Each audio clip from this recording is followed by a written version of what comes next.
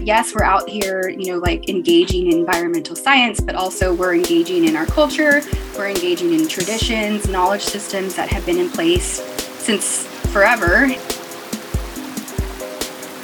Every native person needs water. Every person, native or non-native, needs water. And that's what kind of led me to this research and why it's so important, I think, to listen to indigenous people about water rights, water resources, because we're the original environmentalists of this land.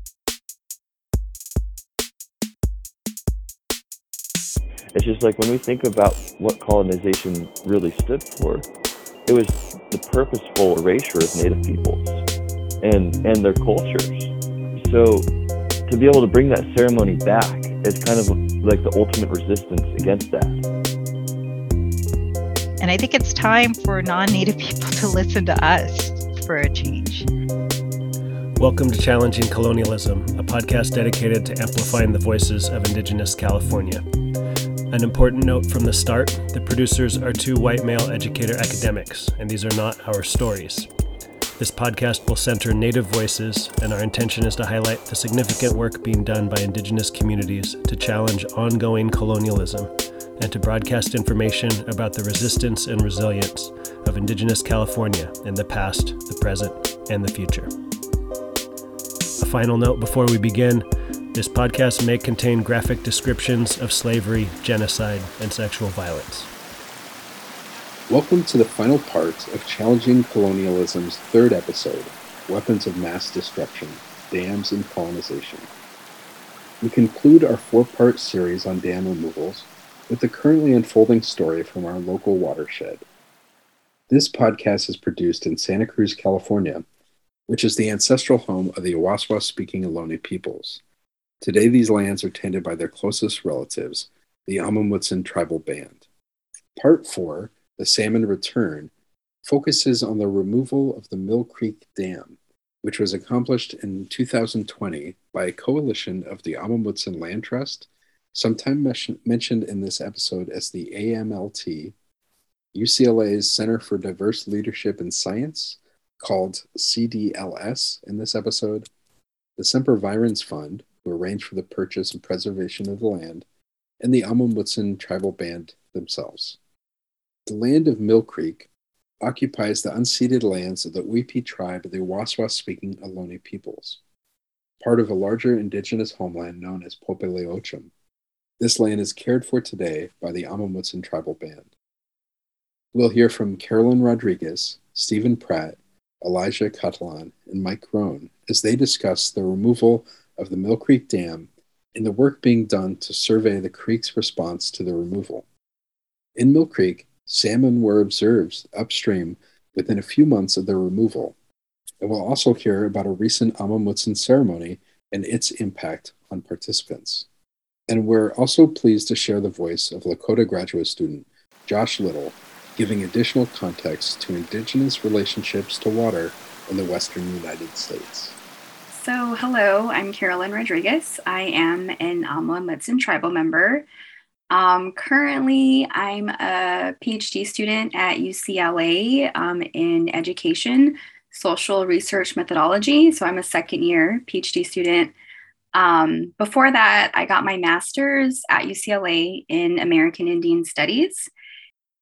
So the Mill Creek Dam in the Santa Cruz Mountains, this specific creek is where the salmon in the area would basically swim upstream. Part of the creek, there's been like a dam that's been blocking the salmon from moving forward. Mainly for the creek itself, it's an important lifeway for the salmon, and how like our ancestors, those living in the Santa Cruz Mountain, like they had access to that creek. And so they would take care of the salmon and like take care of the water. At UCLA, there's the Center for Diverse Leadership in Science. Val had mentioned it to me that, there's people at UCLA and that we're thinking of collaborating and like having them support the Amamutsan Land Trust. For my research study also, like I'm interested in not only participating to support within the project itself, but also I was like looking at partnerships and how like we can collaborate together.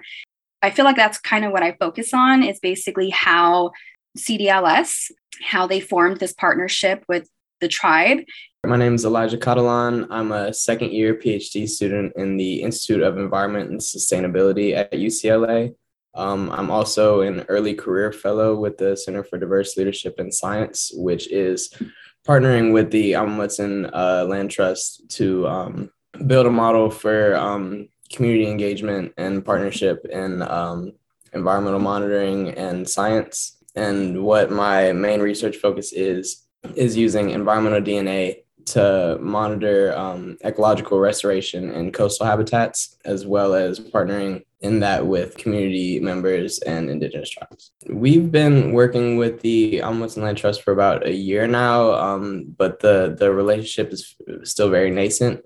So that's kind of how I came into UCLA. Was the relationship was just starting, and we were trying to develop different research projects or collaborative projects that we could work on together. And so we had been meeting for a while, and then some of the tribal members had described this dam that was set to be removed as a part of ecological restoration. My name is Mike Groen. I am currently the Associate State Archaeologist of the Santa Cruz State Parks District. And prior to that, I was working with the Alma-Mutsun Land Trust in a variety of capacities. I'm an archaeologist by training.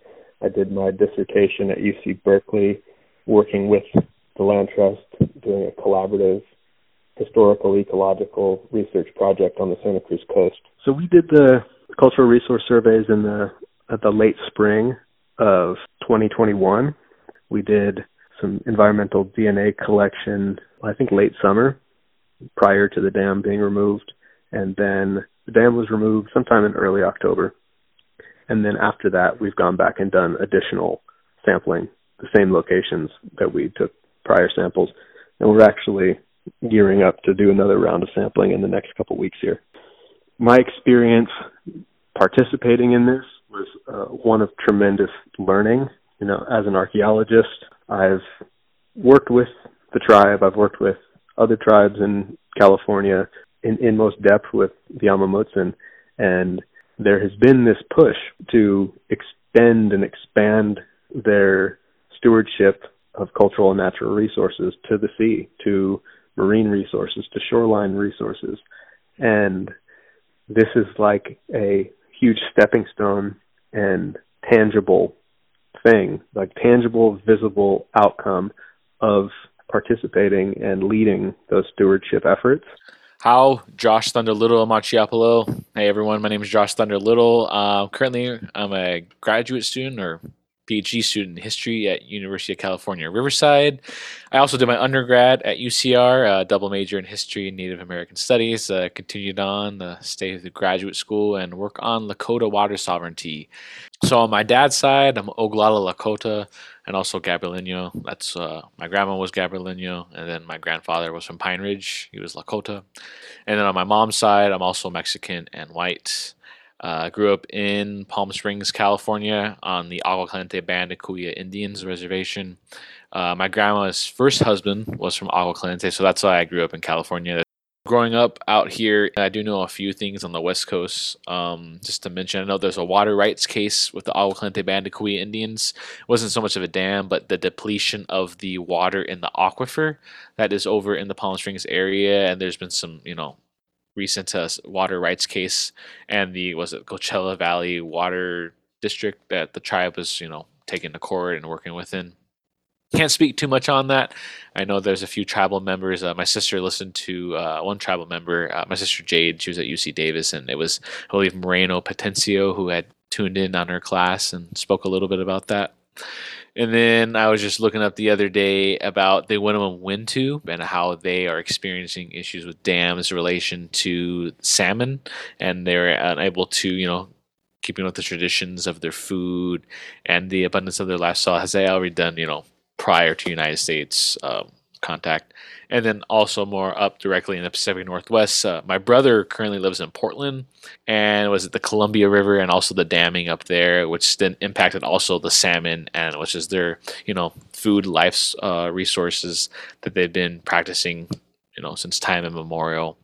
So these issues of water, it's not amongst all tribes, but there's a lot of parallels that can be drawn. But I think one big overarching similarity that can be said is that it's our way of life. It's intricate and it's tied into our ceremonies, and it's tied into how we sustain our diets as Native people. Every Native person needs water. Every person, Native or non-Native, needs water.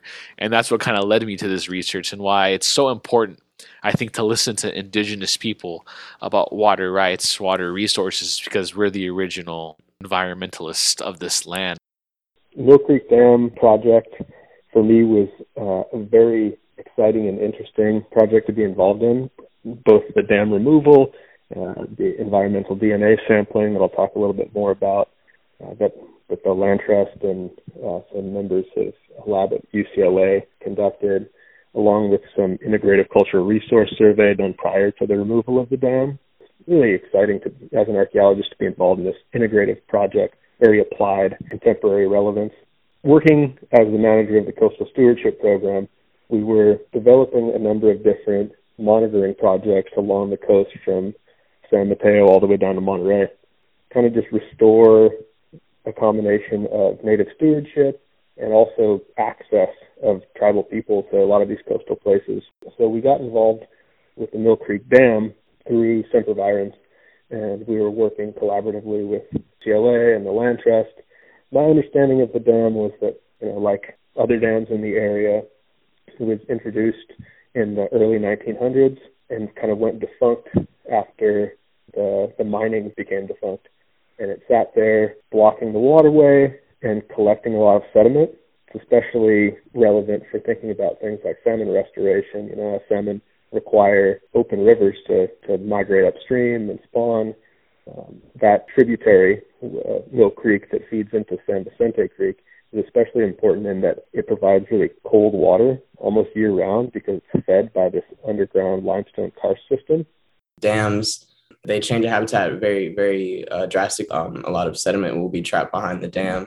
And then salmon, since they go out to the ocean every year and then come back, the dam serves as a barrier for their movement, and it limits their range and their natural habitat. And they also, since the water isn't flowing anymore, it tends to heat up. So we heard about the dam being set to be removed. We thought it would be a good first project for us to teach them environmental DNA. And since they were going to be monitoring the habitat anyway, using their cultural monitoring surveys, we could collaborate and compare our results and teach each other these methods through looking at this project by seeing whether the salmon and the fish communities changed after the dam was removed. There are kind of countless different ways that dams impact watersheds. You could think all the way downstream to when rivers meet the ocean, and they provide this abundance of nutrients. Salmon, which are an anadromous fish, meaning they go from freshwater to saltwater, back to freshwater, back to the same stream they were born. And if that area is dammed, they can't get past that dam and spawn. And they're generally, when salmon return home to spawn, they die afterwards, and all of the nutrients in their bodies that have been collected from the sea, from all the time they spent at sea feeding, are released back into that creek, which feed the root networks of trees. And so it disrupts a traditional cultural practice of harvesting salmon during salmon runs. And so it disrupts all these natural cycles. And also it disrupts not just people's relationships to salmon as a food source, but in my understanding, working with the tribal band, their kind of ceremonial relationships and deeper ties to land and sea, that's disrupted as well in the disruption of salmon being able to move freely and rivers being able to flow freely. We were working with this lab at UCLA. The specialty of this lab, which is environmental DNA sampling. The grad student doing most of the work was Elijah Catalan, and they came and joined us on a couple separate occasions, and I think they're going to continue to take environmental DNA samples at Mill Creek. So we took bagged water in these sterile bags, and that water is then processed through a filter, and just like, humans shed hair and skin, animals and any organism in an environment is shedding DNA.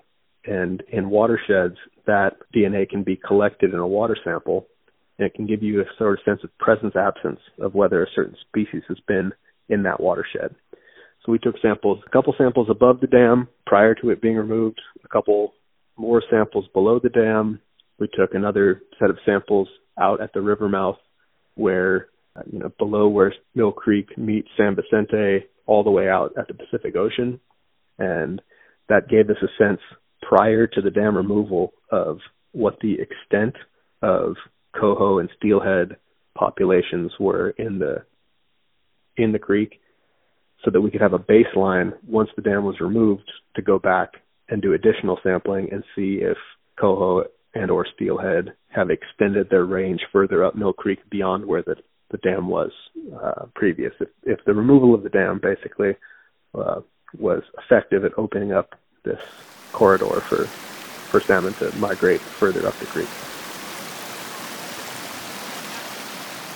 I think this is super important with biodiversity science and ecological monitoring, especially with indigenous tribes, because some large number, 80 or 90% of biodiversity is on indigenous lands.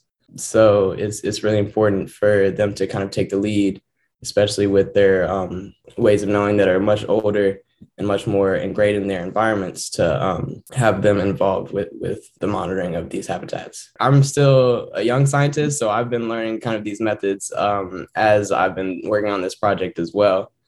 We don't know what the fish communities are based on the eDNA samples yet, but concurrently the landowners, sempervirens, as well as the Mutsun with their land trust have been doing monitoring surveys, so we can tell kind of how the environment has changed and what they've been observing so far, to give us kind of a preliminary idea before we actually sequence the eDNA samples, which we'll start doing this winter. When we first started monitoring the site was April of this year, and the actual dam site, after looking at it this past week, has actually changed a whole lot. There were big pools of water, and there was a ton of sediment trapped behind the dam before, but now that's all gone, and it's kind of cleared away to this new kind of gravel habitat, which is really good for salmon spawning. Sempervirens is since they're in charge of the actual dam removal, they've actually observed some salmon past where the Mill Creek Dam used to be for the first time, which is really exciting. We weren't really sure what the timeline would be of the recovery of the river. And it's very variable, and it can, a bunch of factors can influence the salmon returning and what the fish communities look like. So we really had no idea what timescale they would come back. So it's really heartening to hear that they are past the dam, and I hope that the eDNA results reflect that. For example, we're learning a lot with environmental DNA. So eDNA, basically, CDLS is teaching us how to collect water samples. And so it's we have this method of collecting water samples, extracting the DNA, which the DNA tells us the story of the water, its health, which then impacts the lifeways for the salmon. And so we basically came together where it was CDLS was okay, we're here to support you. We're here to teach you what we know, but we also want you to have your own agency to where you're leading the project and you're pushing things forward. And so that's when we kind of started working with the Mill Creek and then the dam removal.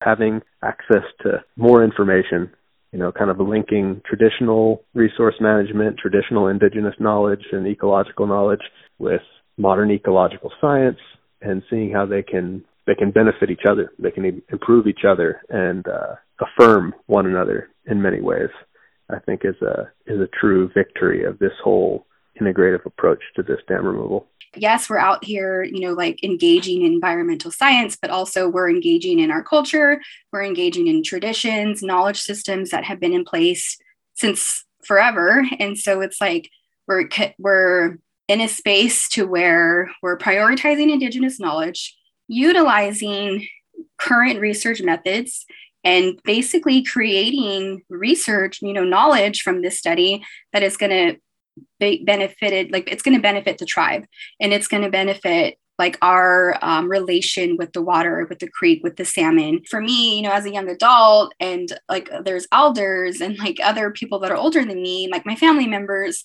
that are, we're barely learning about the salmon migration process, and we're barely learning about like salmon ceremonies that are how our ancestors prayed and take care of the salmons. And so for us, we're bringing back these traditions, and we're basically, I feel like that's kind of my goal with the study, is to, while we do this do this research, create this knowledge, that the knowledge gets back to the community.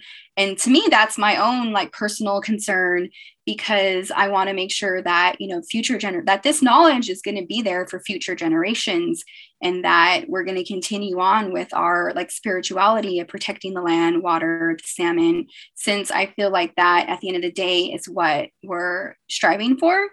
And I would say the CDLS collaborators, like they're well aware of how important this work is to us. Like I can see it myself, just how they themselves are also like can have this connection to taking care of the land and supporting us and being a good ally. That's why I felt like this project is just amazing. The support that AMLT is getting, and I feel like it's just the beginning of like future work that can be done that at the end of the day support the tribe. My name is Stephen Pratt. I'm a member of the Amamutsun Tribal Band, and I'm also a steward with the Amamutsun Land Trust. I've been a steward since about 2018, and I'm currently inactive because I am a student at Cabrillo College. I'm studying environmental science and focusing in marine science, and I plan to utilize this knowledge that I'm working on to bring it back to the tribe to work on our coastal stewardship program.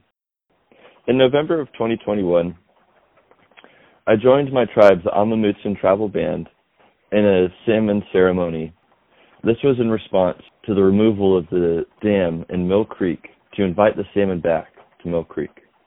I really got hit hard emotionally just after the ceremony, after doing the dance.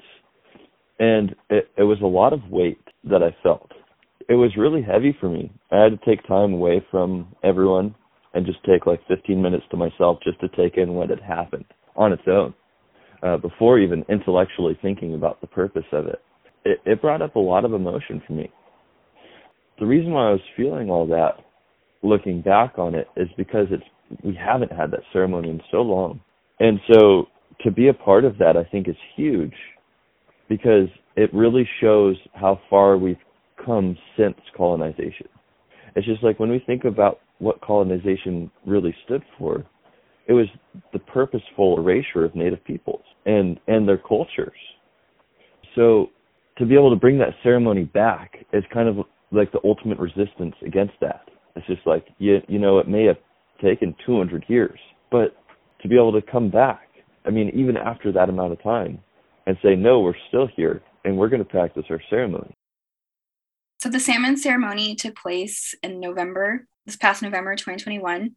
The day in itself, the tribal members had to travel. So the day of, it really is like all the tribal members arriving to the Santa Cruz area, arriving to the site where we were going to have the salmon ceremony, taking the time to be in community, and then taking the time to have ceremony. So when I say, I've been learning about this from an academic lens, or I've been talking about these things, it was very much like I knew the importance of ceremony. I knew the importance of tribal members coming together to, pray for or, seek guidance from Creator. We would pray to our ancestors. And so I knew like the importance of having a ceremony and how we were able, like how that was our way of connecting to our ancestors, connecting to Creator, and basically praying for the well-being. So whether that meant the land, the water, praying for the salmon. And so when I learned that we were going to have a salmon ceremony, then I was like, I still get emotional, but like, it just to me was like, okay, like I've been thinking about this, I've been talking about this, and now I'm actually going to do it. This work, it is connected to our spirituality and to our, our responsibility to take care of our land and everything. And so it just felt like an amazing feeling. Like, I know I'm crying, but it's like, it's not tears of sadness. It's like tears of like happiness, because I feel connected to my ancestors, to my community, and also to like the salmon. And so I participated in the ceremony. I danced. That was my first time dancing. That was my first time participating in any type of ceremony like that. So for me, it was like a new beginning, and to basically practice my cultural traditions, but at the same time to pray for the salmon and to basically just pray for everything that I'm doing, if that makes sense. Because like, I'm asserting and talking about certain things when it's like, oh, researchers need to do this and the institution needs to do that. But at the same time, like, I'm still like in my own path and my own journey, connecting and upholding my own like sacred responsibility. I'm just get emotional when I open up and talk about my spirituality. And at the end of the day, it was an amazing experience. I think it was even more amazing, and I get more emotional because I know that the ceremony hadn't happened since like colonization, since contact with Europeans. And so to know that I was a part of this group, this circle, this ceremony, to basically be a part of this ceremony just made me feel like honored. It made me feel like honored, and like it was a great honor to be there, to represent my community, to engage in ceremony, but it was also like a blessing. It was the first salmon ceremony that they've had since the European colonists came, which is like incredible to be able to witness that. And it's like an incredible honor to be invited to that. So it really motivates me to keep working with them and do this kind of science, because it's impactful. It helps these tribes be in connection with their environments the way they used to be, and build even stronger connections as a people. And I feel like that's something that scientists shouldn't just look over, but should incorporate into their work more often. It felt beautiful to be there and to like pray for my community and for our future, but also like praying for the salmon. And I felt like the ceremony was just amazing because it was, yes, we were called there to have ceremony to pray for the health of the salmon, but yet we were also praying for like our future and the health of the tribe. And by that, I mean like our survival, our well-being. This is already embedded in our teachings, drawing from the intellectual traditions of all my ancestors, all my relatives who have thought of these things before me. These aren't my ideas, it's just something that makes sense. So I want to be able to share that with non-native peoples and also help my community at the same time. Water is a relative. It's a living thing, and often the United States treats it as a commodity, something that's not has life, but water does have life because it gives us life.